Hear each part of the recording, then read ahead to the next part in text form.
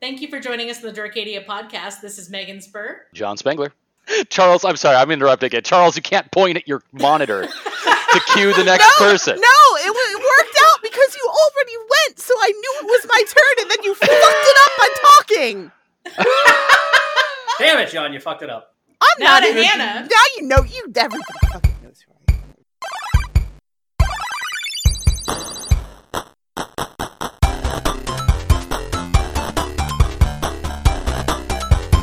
Thanks for joining us on the Dorcadia podcast. This is like, what, take 3 of this intro? Mm-hmm. This is Megan Spur. John Spengler. Hannah Goldberg-Craig. Oh shit, it's my turn? God damn it. Yeah. Charles, you have to edit this, and that's fine. You want to screw that up, you go all you want. All right. Okay. No. As I said, this was like our third take, and probably our fourth conversation before we finally got the recording rolling. Mm-hmm. John, you just dropped the bomb that you finally just watched all 3 seasons of Avatar. Yeah. Had you not watched it prior to this? No, I hadn't seen How anything. have we been friends all of this time, and you just now watched it? I know. I'm like, whoa. I'm a little. I'm a little. Surprised? Well, first off, I blame you guys for being asleep at the wheel. But I'm pretty sure when Legend of Korra was airing, there was not a week that went by when we weren't talking about Legend of Korra. So Yeah. I consider that strong enough emphasis. Yeah, and Yeah. if not, then I've been on several panels in which you also heard me shrieking about it. So I Yes. feel like you have the awareness. No, okay. So as someone who hadn't really watched, I mean, I'm part of the gigantic group of people that are watching it for the first time because it happens to be on Netflix and it happens to be quarantine, and I just am sitting in front of the TV a lot. It's the perfect Because you storm. were such a hipster that you didn't want to watch the thing that everyone else found cool before. Got it. No, I don't watch series very often. Like jumping into a series for me has like this, and I'm getting over it, by the way. I really am working on this, and I've been watching a lot more series from start to finish. It had a lot of anxiety for me because I didn't want to have to like commit to watching a bunch of shit just in case I didn't like it. As if that matters. Like it doesn't. It doesn't matter. I know, but it was like, oh, that there's like 18 seasons of that. I don't want to jump into it. I might as well just not start. But are you gonna fail a report card because you only watched 2 seasons of the Expanse? brain chemistry fucking sucks. I don't know what to tell you. And yeah, so I finally watched The Last Airbender, and I mean, I now understand why. And part of me not watching it is the ubiquity of the recommendation of Avatar. Every single friend I had that had watched it recommended it. So it was like solidly in the I should probably watch that one day folder. And then it just kind of got that status and I never picked it up again. And now I understand why. I am baffled how good that show is. It's one of the most ethically sound, character-driven dramas I've ever seen in my life. I mean, it is top tier fucking Babylon 5 level. Everyone should fucking watch it because it's not only genre defining, but like television definingly good media that made me cry every single time I watched it. I got emotionally this is drained. My point to say that I've never watched Babylon 5. Yeah. That's I was gonna say, I'm with you there. Okay. No. By far, like I would recommend Babylon 5 as much as I would recommend Avatar now that I've seen both. It's just that Babylon 5 has the caveat that it's really old and janky and was completely torpedoed by being canceled in the middle of the 4th season and then being uncanceled. So they fucked it up. Avatar doesn't have that problem. Yeah. Kind of comparing the two, although it's obviously kind of apples to oranges, but one of the really fantastic things about Avatar is that the quality of the animation was so good and the animators were so skilled that it didn't age badly in the visual sense, right? Like other shows, Babylon 5, that kind of thing, like these kind of like live action sci-fi shows, they've aged terribly. Yeah. But Avatar's animation was spectacular for the time and it still is just absolutely gorgeous. And the animators did such a fantastic job studying actual martial artists, representing the styles that each of the bending styles are based on, and then translating that into animation, that it's always stunning to look at. So yeah, I mean, I was, since the first, like there's definitely an uptick in quality between seasons 1, 2, and 3 of Avatar, but the first season is so good that like from the first season on through, it just got more spectacular. It started spectacular and then got better. And multiple times during a season, I would just be gobsmacked by the animation that I was seeing. Like, this is nearly a random filler creature feature episode, and I'm watching a showdown between like Azula and Aang that I can't fucking believe what I'm watching. And I'm like leaning forward on the couch fucking screaming. Like, it's so good. And I don't know where to start with Avatar. Like, I think Babylon 5 and Avatar are not super apples to oranges, because they both do the thing that I really like about big epic stories, is that they don't do anything. They don't spend any time on any episode on a story that isn't related directly to a personal journey that a character is going on, which is literally just, besides the fact that Babylon 5 was years ahead of its time and was basically a Netflix show in the 90s, was the strength of Babylon 5. Every time there was a weird episode, it was because they weren't leaning on their super strong characters. And Avatar is nothing but personal journeys framed by a badass war and a cool world, but it was always a personal journey. I was shocked that they just managed to stock a show meant for kids full of main characters. Every single person's a main character, and they all meaningfully change. And Zuko might be my favorite character from any piece of media ever. Like, just, he's so good. I don't know. Like, there's like 18 different characters that are main characters in the show. And I don't know, unless we want to like dive into a specific aspect of Avatar, like I'm amazed that it exists. Like, it threaded the needle of almost every single episode being weirdly perfect. Like, I don't know what I would say about the show. I will say I wasn't 100% satisfied by the ending. I don't know if that's a hot take Avatar wise, but yeah, I think it's interesting. It wrapped it up with like a really pretty bow, and I wanted more conflict out of that, but I also, again, am an adult and not the younger audience, that I like that conflict, I like that drama. And that also though did lead into, Legend of Korra, the next show after that. And quite a few comics too. There's some very good comics. Do you want to know what happened to Zuko's mom? No, I don't, because I have the collection of The Promise in the mail right now. John, can I borrow it when you're done? Because I haven't read it yet. Oh, yeah. No, Megan, you socially should have told me that like 3 years ago. As of this recording, yesterday, the 30th, was when the collection came out on Amazon. Great. So I will get it sometime in the next 2 months. And I will pass it along. No. So okay. the ending of Avatar, just real quick. And I mean, I guess I'm spoiling a show that just came out on Netflix, and spoilers might not be appreciated, but you should go fucking watch it. The show is also like 12, I think. 12 years old. Sure, something like that. I'm willing to spoil that. Okay, so the ending I didn't like, and this was a weird misstep. Like, lesser shows allow the main character to get a silver bullet to solve a problem in the same episode, and then don't examine it, don't tie it to a personal narrative, and just all of a sudden a silver bullet solves a gigantic problem. And literally the only time that happens in all of Avatar The Last Airbender, that a character is given a silver bullet to solve a problem, and in the same episode it's not examined, there's no switcheroo, no nothing, is the last episode of Avatar. And sure, I'll disagree with you on that. Really? So you're specifically talking about the lesson learned by the giant sea turtle, right? Yeah.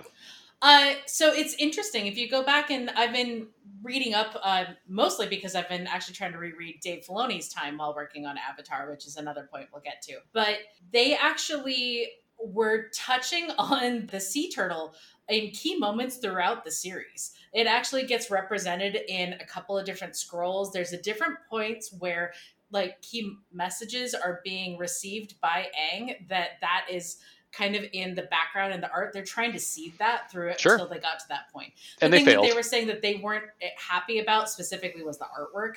Apparently that got a bit, I guess, lost in translation when they were doing the character design. They wanted it to look a little bit more badass from what I could tell from the storyboarding on it. But it was a like, oh my gosh, I can take away somebody's bending. That part, yes, you're right. That was a net new, we just figured that out. Yep. But the fact that there is an old soul essentially out there to help with that teaching is actually something that they were trying to represent throughout the series. I think it was just done a little bit too subtly. And then also to spoil something for future stories, so that's your warning, that taking away somebody's bending is a key part of a messaging that's happening within Legend of Korra. So it may not have been explored within The Last Airbender, but it was then brought back to be explored within the following series. So it just, touches in another place. To be fair, the Deus Ex Machina of the turtle bending, it was a miss of the staff to try and seed that through. Like there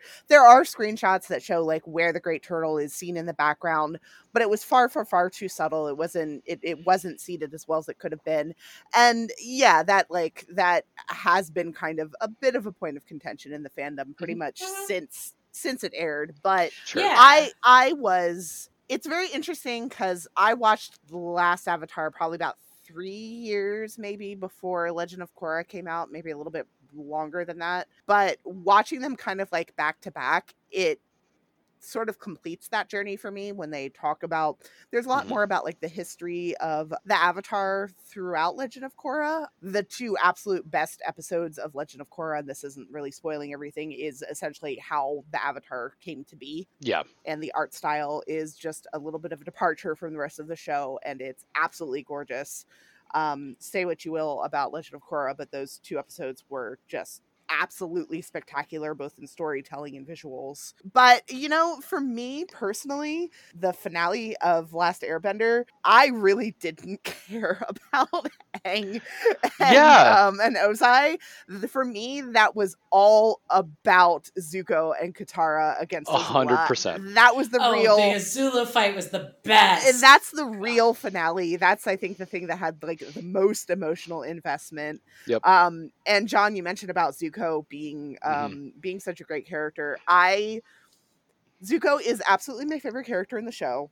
He is, of course, voiced by Dante Basco, who was Rufio in Hook. That's awesome.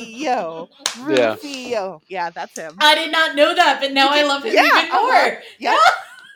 Yep, that's Rufio. And I still remember, I loved, Zuko has the best character redemption arc in any form of media that I have ever seen. The scene where he begs forgiveness from his uncle. Oh, God, that murdered me. I don't think I've ever actually come back to life from that scene. But the moment that I absolutely fell in love with Zuko, because I had liked him, but I was a little bit on the fence, and I was like, this is such a great story. But the moment that I just came to absolutely adore him as a character, I will never forget. It's when he finally, in the third season, is just about to meet up with the whole crew, and he's talking to, I think, a duck turtle. No, it wasn't a duck turtle. It was a frog. Frog something, yeah. Yeah, frog something. Trying to figure out what he's going to say, and there's this one scene where Zuko here. Hi, Zuko here. Zuko here. The delivery of that line has occupied a surprisingly large piece of my brain ever since I originally saw that. It was so perfect, and it showed so much about where he come from as a character. I like that Toph never got to go on her personal journey with Zuko. Right. She was like, when do I get to go? I also just recently watched through all of Avatar, but I like that we've gone this far without talking how hard did everybody cry during Tales of Ba Sing Se. Oh, yeah. That was really good. I think, honestly, if I were to talk about one piece of media that made me cry, Tales of Ba Sing Se is tied with That Dragon Cancer. Those are the two pieces of media where I can be like, absolutely, if you do not cry during that, you are a monster. Yep. So, I haven't watched it as recently as you. That was the Iroh and his son? Okay. Yes. Yeah. In memory of the voice actor that had died. Yeah. Yeah, I think that was actually the part for me that really cinched it in was the episode that was in the memory of Mako, and I knew it was coming because I had enjoyed his voice acting in other shows, so I knew it was coming, but that just didn't didn't stop it from hurting. Yeah. So I did mention this before, and I do want to call it out. One of the things a talented director and showrunner, Dave Filoni, was working on Avatar, actually, when he got the call to work with Lucas to do the Clone Wars. Mhm. He's the one that, as I've been frothing about with Clone Wars, and then going into Rebels, and then now he did Mandalorian. I was gonna Yes. say, yeah, the Mandalorian, probably well- what he's most well known for right now. I don't know. I think he might be more well known for Clone Wars than he is in Mandalorian, because Mandalorian technically is overrun by Kevin Feige, and then Dave Filoni as underneath that. But still, Well, I he's- know that, and obviously, like, Jon Favreau also does a lot Yeah, of Mandalorian. Favreau. But Oh, sorry, you're right. yeah. Favreau. I don't know where. Wow, my brain just like went to Marvel, and Yeah. I just picked the wrong name. You know, But there's so much Favreau, overlap. yes. I don't know. I think that while I think he's done amazing work on Clone Wars and Rebels and everything, it just the Mandalorian's like ridiculous mainstream popularity, I think. Yeah. But I mean, you know, we know with the next season of The Mandalorian that those two worlds are coming together in a lot of ways. So Are that's we really getting? exciting. I don't know how much confirmation we've gotten on that. There's She's been casted, so I'm pretty sure. has there been confirmation on that? Everything that I see says that they're like nobody can find absolute. It's all rumors pointing back to one source, but nothing that's confirmed yet that I've seen. Sorry, we're discussing about the fact that Ahsoka might be on The Mandalorian in season 2, the character that I and many people care the most about in Star Wars. Mhm. Anyways, but so back to Avatar. No, just Dave Filoni. again, character-driven drama in Yeah, a fantastical world. That's super Yeah. fun. I actually didn't, I discovered Dave Filoni as part of Clone Wars and a story that I cared a lot about. And it wasn't until much later that I discovered that he was on Avatar, and I was like, oh yeah, no, that fits. He directed a few episodes and then was doing storyboarding for Avatar, and I was like, yeah, that, the math checks out on that, because the attention to detail and character development that happened on that show is reflected in all the pieces of media that I love that he's associated with. But Avatar was one of those where I kind of tie it a lot to my love of Harry Potter, which is, problematic these days. It was problematic always. I just didn't actually discover how problematic it was until I put critical thought to it. But it's one of those where I think that it made me think a lot more about character development of so-called like bad characters, right? The bad guys and their growth. I look at Zuko in a similar vein in which I looked at Snape. While one I saw redemption, the other one I saw just growth. No redemption, just growth. And so it was just an interesting moment for me to like look at character development in different spaces where I was like, I actually really like that. It really pinpointed for me what kind of characters I'm more drawn to and why I like to read those. And it's just an interesting space. It's kind of, I love young adult fiction. I'll forever read, YA novels. So this it fit a sweet spot for me. And I couldn't really put a finger on it until I was able to, I knew that I liked these other stories, and then I started watching the series, and I was like, "Oh yeah, this fits." I will say a difference between, say, Snape and Zuko, which I think is actually the difference, is that Avatar leaves a lot of room for on-camera exploration of trauma and things that can shape a character and lead them to desperate choices and choices that you wouldn't necessarily make yourself. And Snape was never given that time on screen in his journey to allow him to be a full character to grow. I mean, a lot of Snape stuff is meant to be secret throughout the whole But that's journey, actually kind of right? what I liked about it, is that it was a thing that you discover at the end of you hate him all along, and then surprise, there was all of this background, and then you're left to contemplate all of your assumptions that you made throughout all along the way, Sure. and to decide whether he was redeemed or not. Hint, he was not. No, fuck Snape. Are you serious? No. Yeah, The internet no. the internet fucking sucks. I hate the Yeah. internet. Snake's a dickhole. God Yeah. damn it.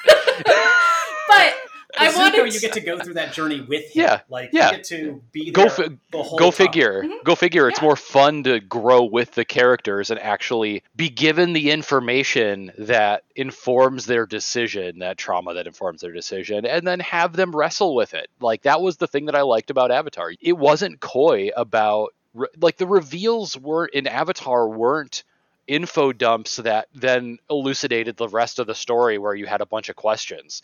Like, Avatar was confident enough in the characters it was writing and the story it was telling to tell you why the characters were doing the things they were doing, and then the cliffhangers, the moments of truth, the questions you had to answer were what the characters were that you cared about and understood were gonna do. And you were rooting for them the whole time, rooting against them, it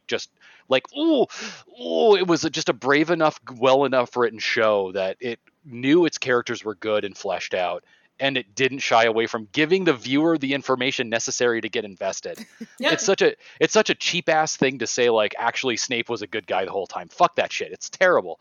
Yeah. Just tell us why the characters do what they do and let us get hooked and fall in love with them. And or in the case of, like, for example, Zuko in season 1, like, let us understand the pain so that we can at least commiserate and, like, get connected, and then we get to fucking experience this arc. It's just a well-written show that's fucking awesome and brave and solid. It's top tier TV. Everyone should see it. I understand why all of my friends told me to fucking Okay, my last two thoughts on this are, I will say, I still like the thing that happened with Snape of the, like, I had to go back and question all of my assumptions. Sure. I liked that That's fine. like, switcheroo, but that's not to say that is not top tier writing. I appreciate that is something that I had to contemplate and grapple with myself of an arc that I enjoyed, and then having to debate whether or not that meant he was redeemed or was he a good guy, and he's not, and he wasn't. But that I liked having that challenge. I just believe that the internet's wrong. But that being said, I don't think that that's nearly as good writing as what happened with Zuko. I'm going to interject one idea here, is that Azula's the Snape of Avatar, where in the last couple of episodes, in the amazing beach episode, so good. Oh my god. Ooh, everyone we are the perfect guests. We show up at exactly the time required. Oh my god, it's so good. Everyone's a fleshed out character, and Azula's defined by saying that Zuko's pathetic for not understanding his own desire. Anyway. No, Azula is the Snape of Avatar, and the payoff for her being, like, wrestling with the fact that, you know, with a complicated mother and father situation, being labeled a monster, being, you know, labeled a sociopath, that kind of thing. The payoff before the final confrontation of revealing that was very satisfying. I still got the Snape payoff of, like, oh, she is a human.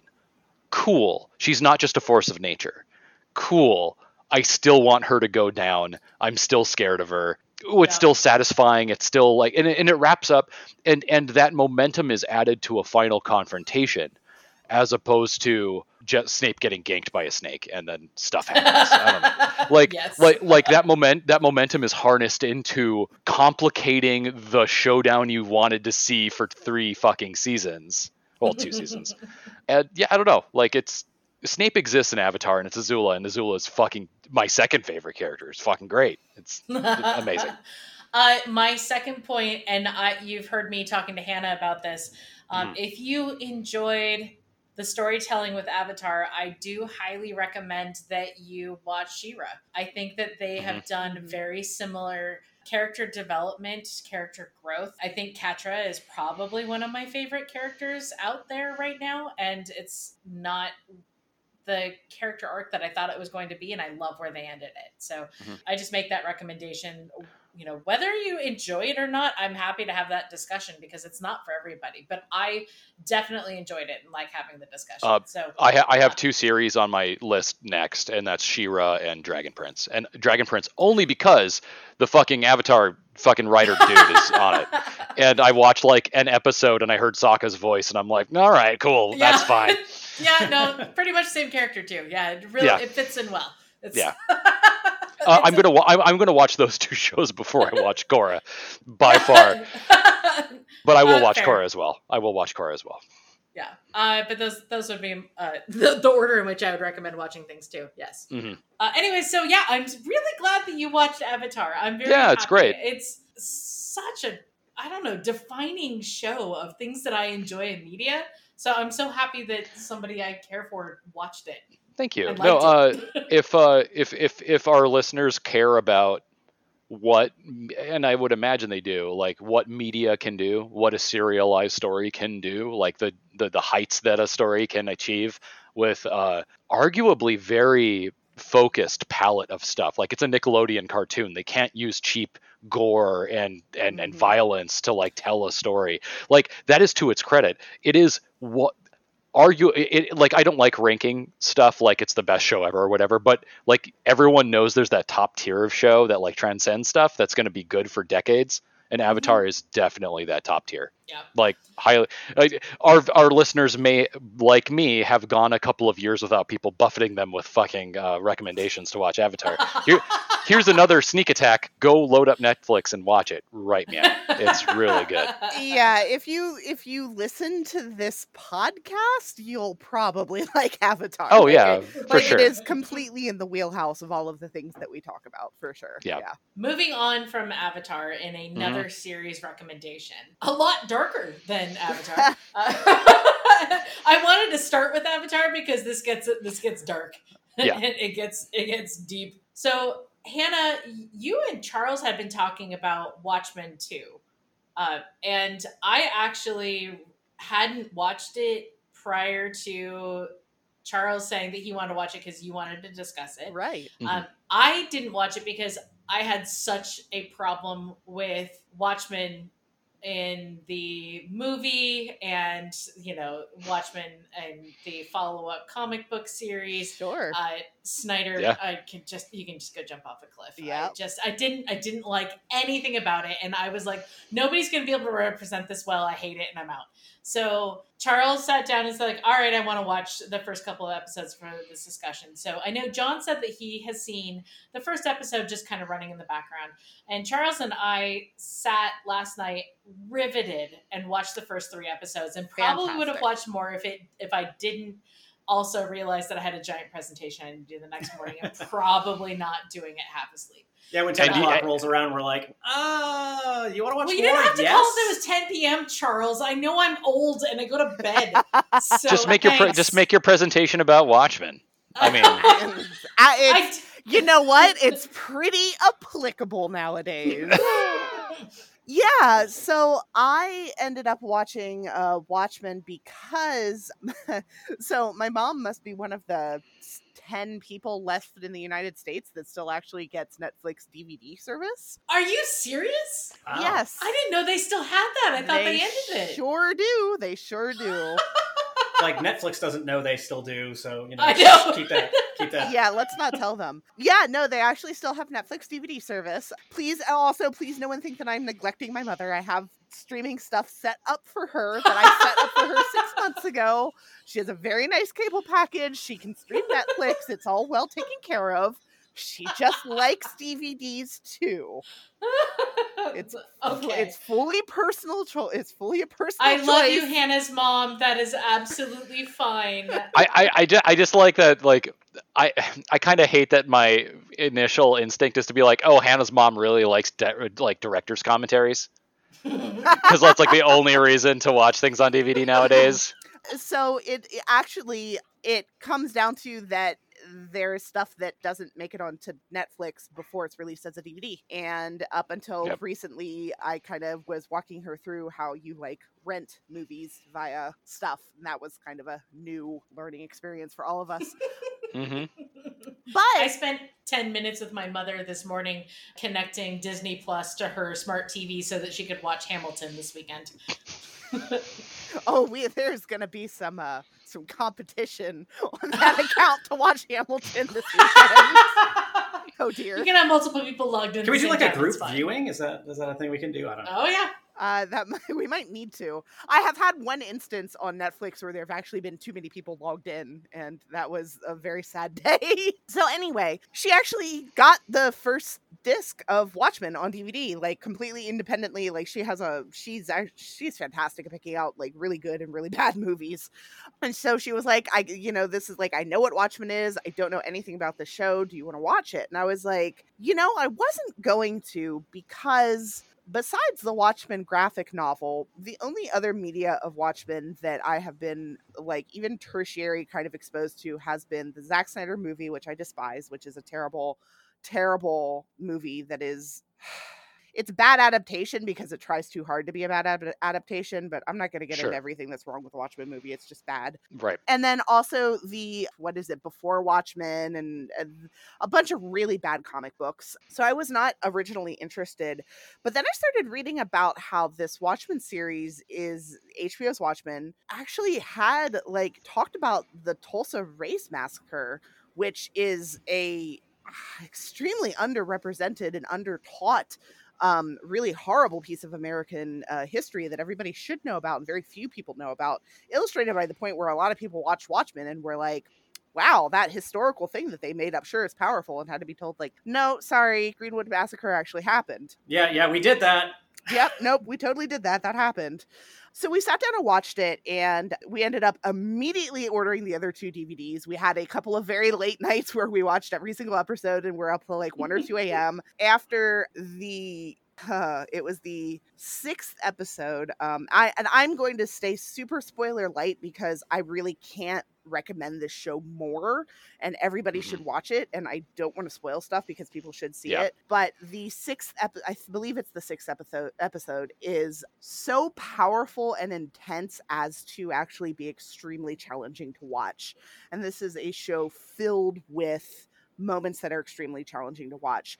But basically what HBO's Watchmen is it is a self-contained 9-episode TV series. Damien Lindorf, who was a showrunner on Lost, among other things, the showrunner on it, and it takes place about 30 years after the original Watchmen graphic novel, and it takes place in the same universe to the point of where some of the same characters come back, and events of the graphic novel fully inform the world. And it has nothing to do with the shitty movie. It doesn't go into any of the other comics. It is the Watchmen graphic novel and HBO's The Watchmen, and that's pretty much it. With a few references to like Superman as like in universe fiction. And it takes place primarily in Tulsa, Oklahoma, and it is on the surface about in the aftermath of a really terrible series of crimes. Police are legally allowed to wear masks to protect their identities, like vigilantes, from white supremacists. Straight up white supremacists, like no bones about it, white supremacists. Mm-hmm. And what the show is really about is an exploration of systemic racism, institutionalized racism, generational trauma, which is actually something that I think is incredibly interesting and something that is not explored this way that I've seen in a lot of other shows. And the way that it is just able to explore these themes with this in this world where some of this stuff like fascism and the effects of fascism have long been themes that go through almost all of Alan Moore's work, except for the weird fairy tale sex stuff. That's, I should say, good Alan Moore, not like I'm a wizard Alan Moore. But there's kind of iterating and building on those themes. And the thing that sort of like above everything that just really, really impressed me about Watchmen is it's such a fantastic story told in a world that manages to improve almost everything about the world that it's telling the story in by looking at it from different perspectives, particularly perspectives of marginalized communities that were almost completely and totally ignored in the original material.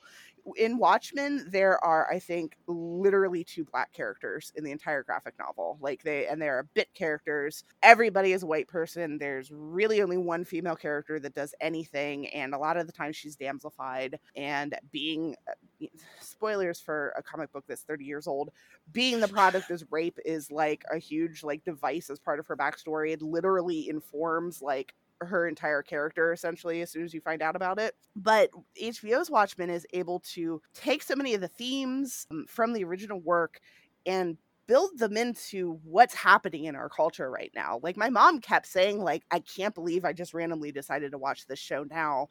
Like, everything about this is so applicable to what's going on in the news. Like, every single thing about this. And it's so hard to watch, but so important to watch. Also, the female leads are amazing. Like, really, really amazing. So that's me babbling about Watchmen. Everybody really should watch it. It is very powerful and really, really challenging, but it's worth it. Like, it's absolutely worth it. It also tells a spectacular story, but I would challenge everybody to watch it and use it as a learning tool, because it's filled with teaching moments. Now, we've only seen the first 3 episodes, so like the first third of the season so far.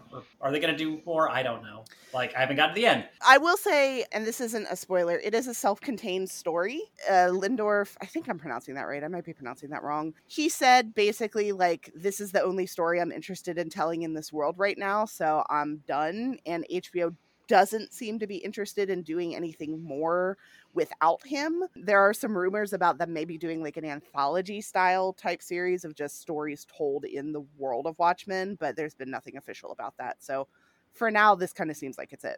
Okay. I think it helps if you are familiar with who the Watchmen were before you go into this. That was one of the questions I was going to ask, is like, should I read the original comic before going into the show? So I will say that my mom and I actually had a whole lot of conversations about that, because it is a show that is also kind of challenging to follow. There's a lot happening all of the time. I think the show, if you bear with it, I think the show does an extremely good job of explaining all of the stuff that is important from the Watchmen graphic novel. It certainly helps you understand a lot of the nuance earlier if you've read the graphic novel. And there are so many visual references and Easter eggs and nods to things from the graphic novel that if you haven't read it, you just absolutely wouldn't know. And they're not like necessarily plot importance. Like in the Watchmen graphic novel, there's a comic book inside of the comic book. Oh, Tales from the Black Freighter or something like that? Yes, exactly. So Tales from the Black Freighter is a comic book within the Watchmen world, but it's actually like a comic book that you read throughout the course of the graphic novel. There are certain references to it in HBO's Watchmen, and there's a character whose name is Pirate Jenny, and her bandana is the same logo from the comic.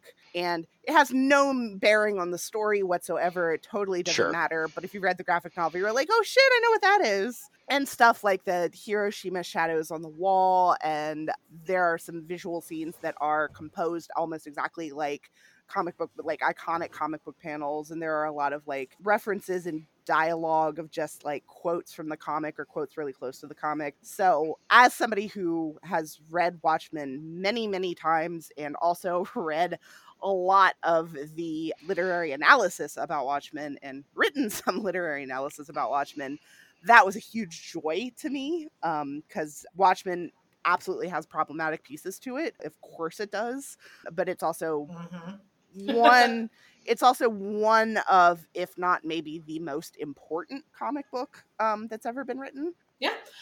I'll agree with that, right? Like you and I have had discussions about Watchmen where I've had a lot of issues with it, and it's really challenging for me to read, and this has been challenging for me to watch. But part of that is also that I just really dislike violence.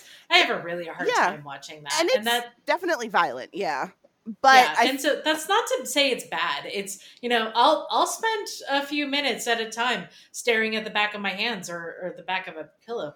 But, I had challenge with Watchmen, the original comic. But John, to your point of like whether you need to actually read the original comic, do you need to be familiar with all of this? It's similar to going back to our video game roots. While I will drone on about why you should play Dragon Age 2 before Inquisition, you don't have to, but it is so much richer if you do. Right, so it's anchored. There's more texture to it. Like you have a jumping off point for the things it's exploring. Yeah, exactly. Totally. And it makes emotional touch points to things that would otherwise just be world building. And so it is so much richer doing so.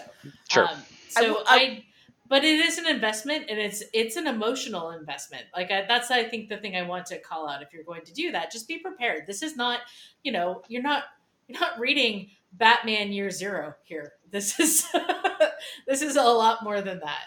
Yeah, Watchmen the graphic novel is you're right. It's absolutely an investment. It's long, it's dense, it explores a lot of really tough and challenging themes, and that's honestly part of why I like how the show has been handled so much, is that it's done a lot of the same things, but it's just so much more it's so much less white manny than Watchmen the graphic novel. It's hard for me to think of a different way to put it.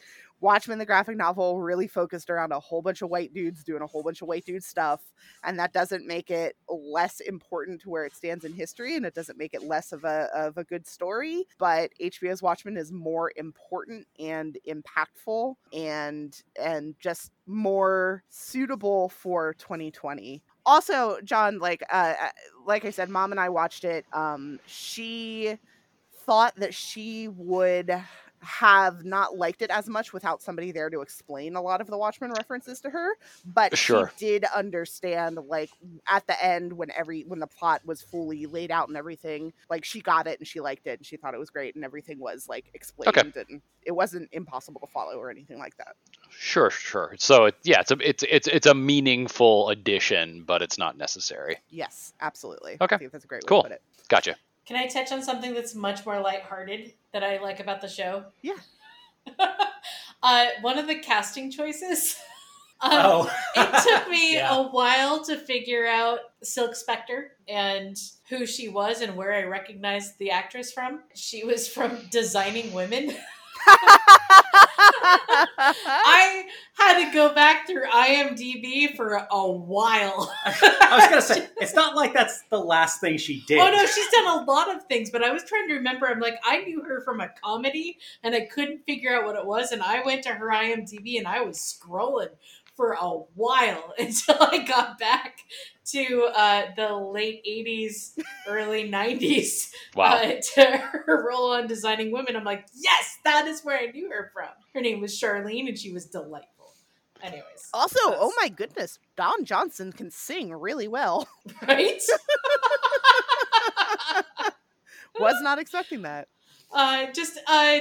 Added delights after we talked about how really dark and challenging this series is. Mm-hmm.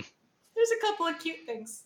There are. Yeah. I mean, yeah, there's a lot of dark comedy in the style of the Watchmen graphic novel, which had some really darkly hilarious moments. So it does a lot of the same things. And the main character, Sister Night, she is every single time something happened and I went, what the fuck? Like 2 beats later on screen, she'd go, what the fuck? Like she's like a great audience XP for a lot of moments. Mm-hmm. Yeah, I'm so excited for everyone here to watch it and finish watching it because I want to discuss it in more, like, I want to, like, break it down and talk about the ending. And, I want to talk about there's an Origins episode that I want to talk about so much because it's my absolute favorite part of the show. And so you guys have to keep watching it so we can talk about it more, but I'll stop now.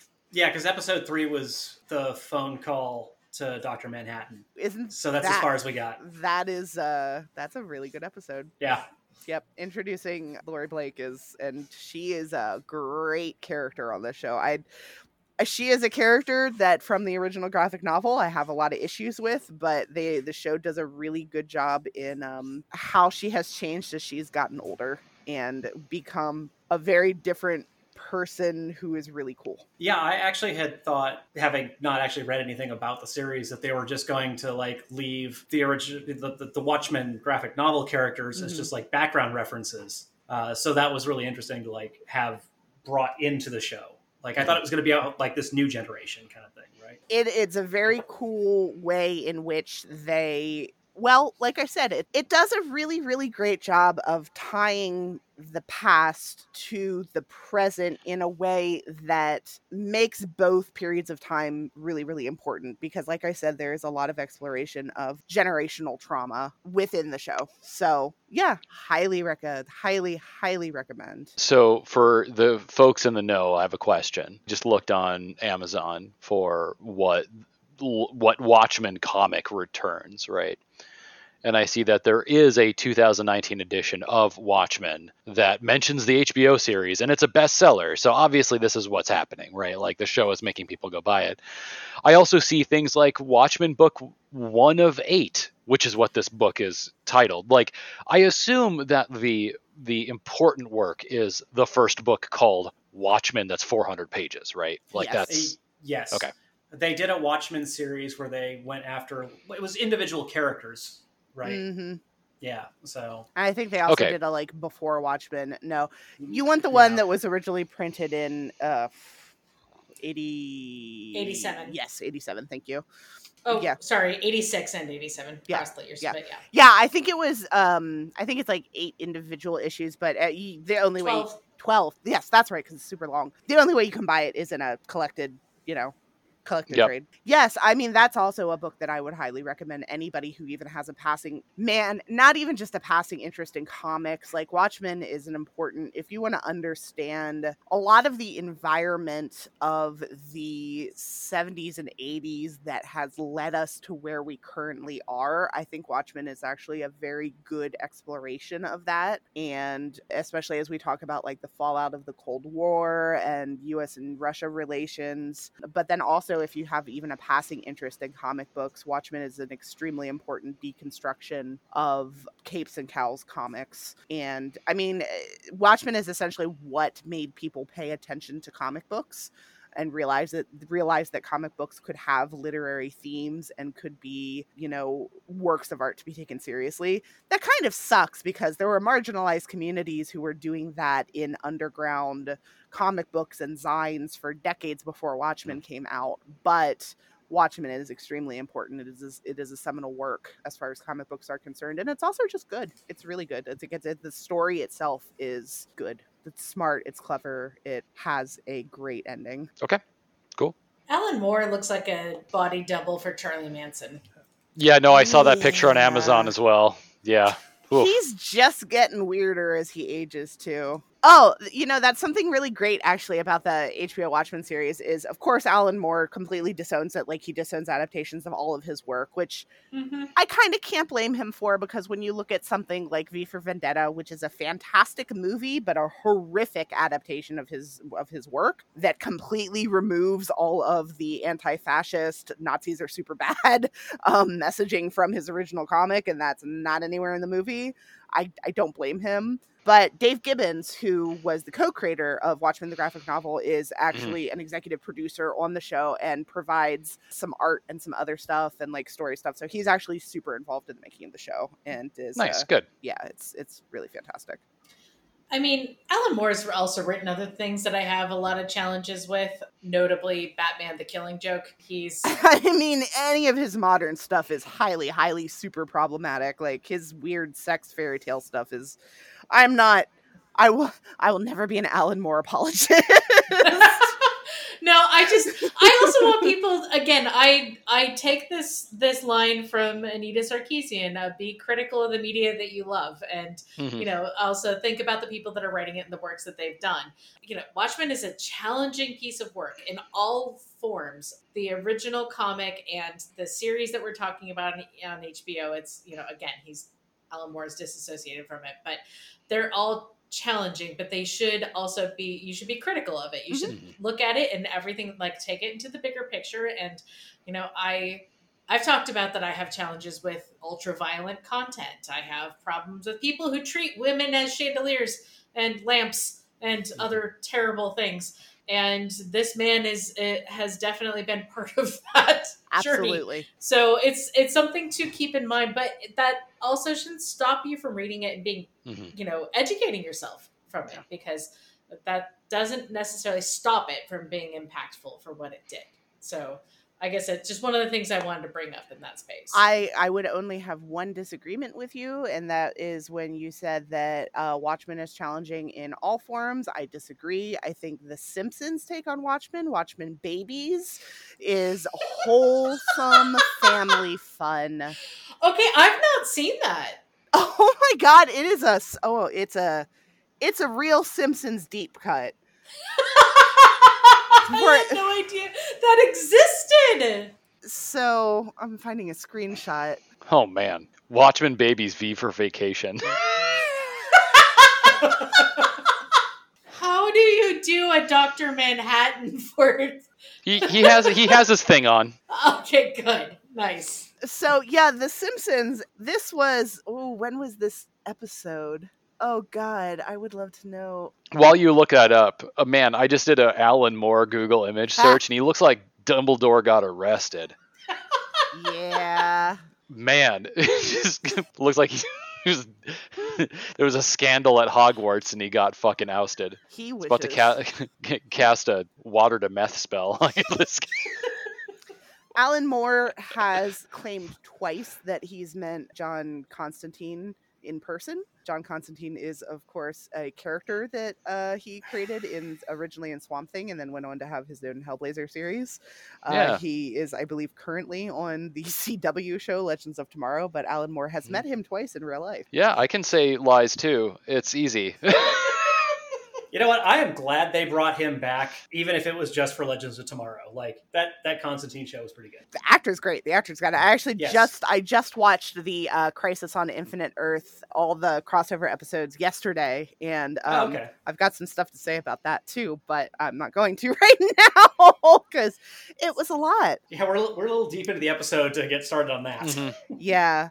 The funniest thing about the Watchmen Babies thing, so it was a visual joke in an episode of The Simpsons where it was Watchmen Babies V for Vacation. If I recall, somebody actually animated an opening to that show on YouTube. It was a very long time ago, so I don't know if it's still on YouTube, but I remember seeing it.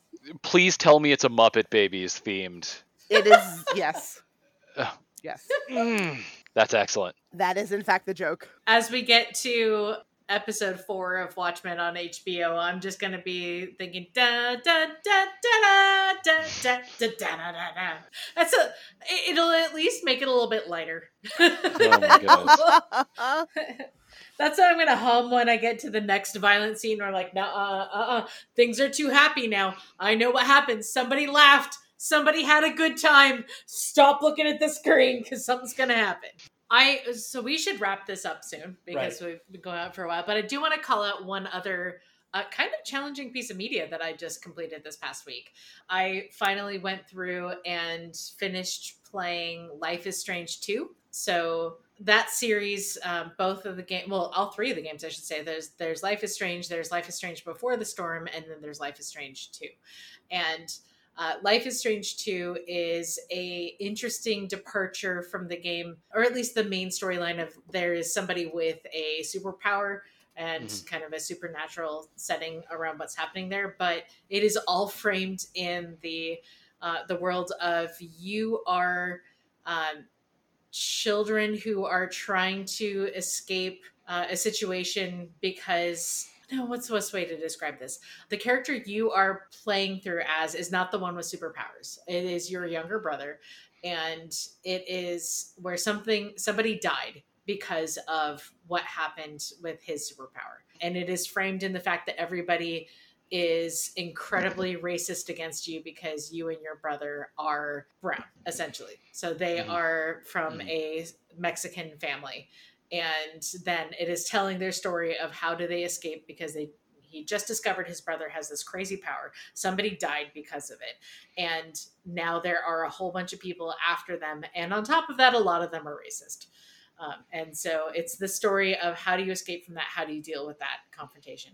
Well, there are racist people in Seattle and Washington? Surprise! And also Oregon and California and many other places along the way. I know. Yeah.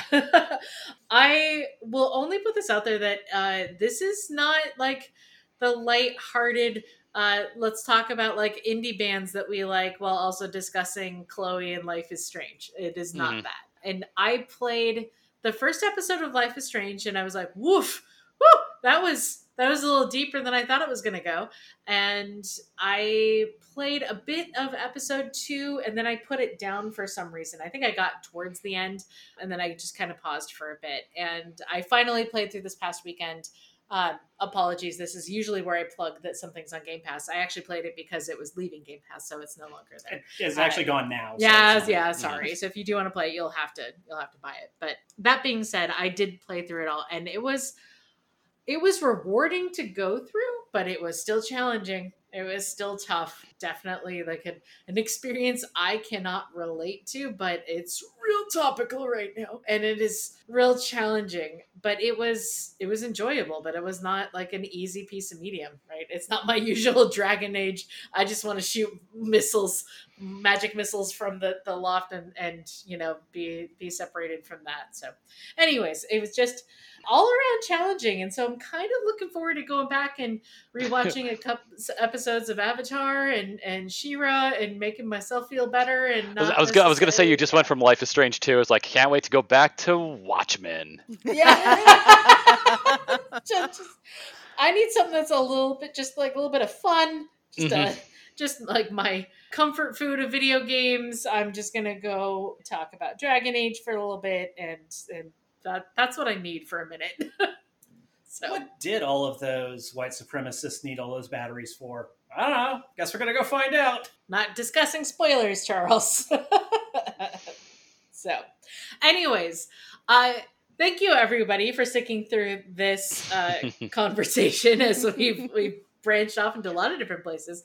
Lots of challenging media, but would encourage you if you are willing and capable of partaking. It's worth the effort, and would love to hear your thoughts. Quite honestly, this is not something that I would expect everybody to watch and then just immediately put on their top 10 list, right? Like this is something that I feel like challenges everybody. So would love to hear your thoughts on that. That being said, also, Avatar challenging in a different way. You have to try not to cry and blubber every 22 minutes. To be fair, there's actually some still challenging moments in Avatar. Oh, but of course there is. Lots of it is crying. Yes.